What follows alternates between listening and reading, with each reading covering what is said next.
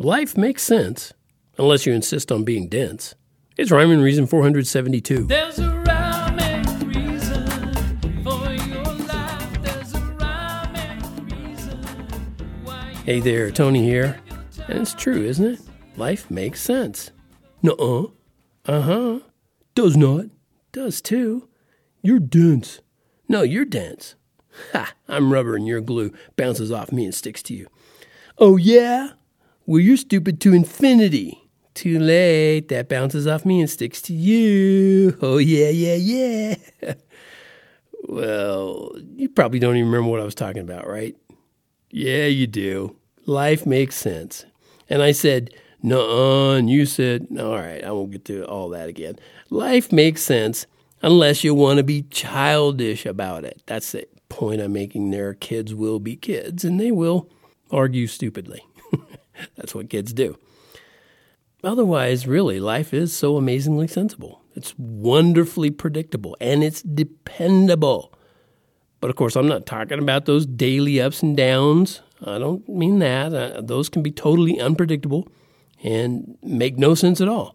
I'm talking about life, existence. You and I are here because we were made by design. No random mutations could have ever created something as complicated, sophisticated, and conjugated as you and me. Well, I'll speak for myself anyway, because maybe you'd rather believe you did happen by accident. I guess I have to allow for that, depending on who you are and who's listening. Well, if you did, then there's no way life makes sense, right? Random mutations created you, and what's it all mean? No wonder so many people ask all those age-old questions. What's the meaning of life? Why am I here? What happens when I die? Etc., etc., etc.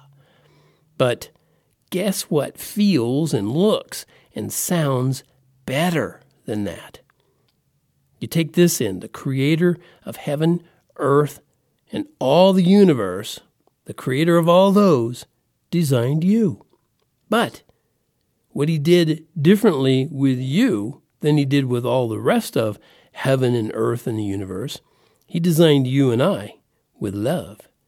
And he gave us the ability to love him in return and love one another. But in order for you to be able to truly love him in return, or love anybody else for that matter, you have to have the ability to hate. And if you're like the vast majority of people on the planet, you probably do hate God, and probably just about everybody around you. I know you don't think you hate him, or anybody else for that matter, but if you don't love God, there's only one other option, because claiming ignorance or apathy is hate to him.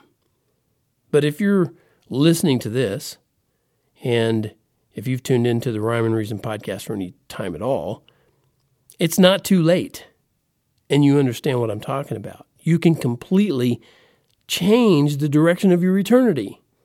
And I urge you, I encourage you, I implore you to do that, because you won't like the alternative, I promise. Do it today. And don't be surprised if you notice how life starts to make more and more sense every day. I'm not going to do that again. You can thank me later for this info today. And I know you'll be glad that I showed you the way, but I know you'll be mad if you don't change your mind. You'll see I'm right when you leave this old world behind. Okay, that's Rhyme and Reason. Episode, what did I say it was? 472? Wow. In the history books for now.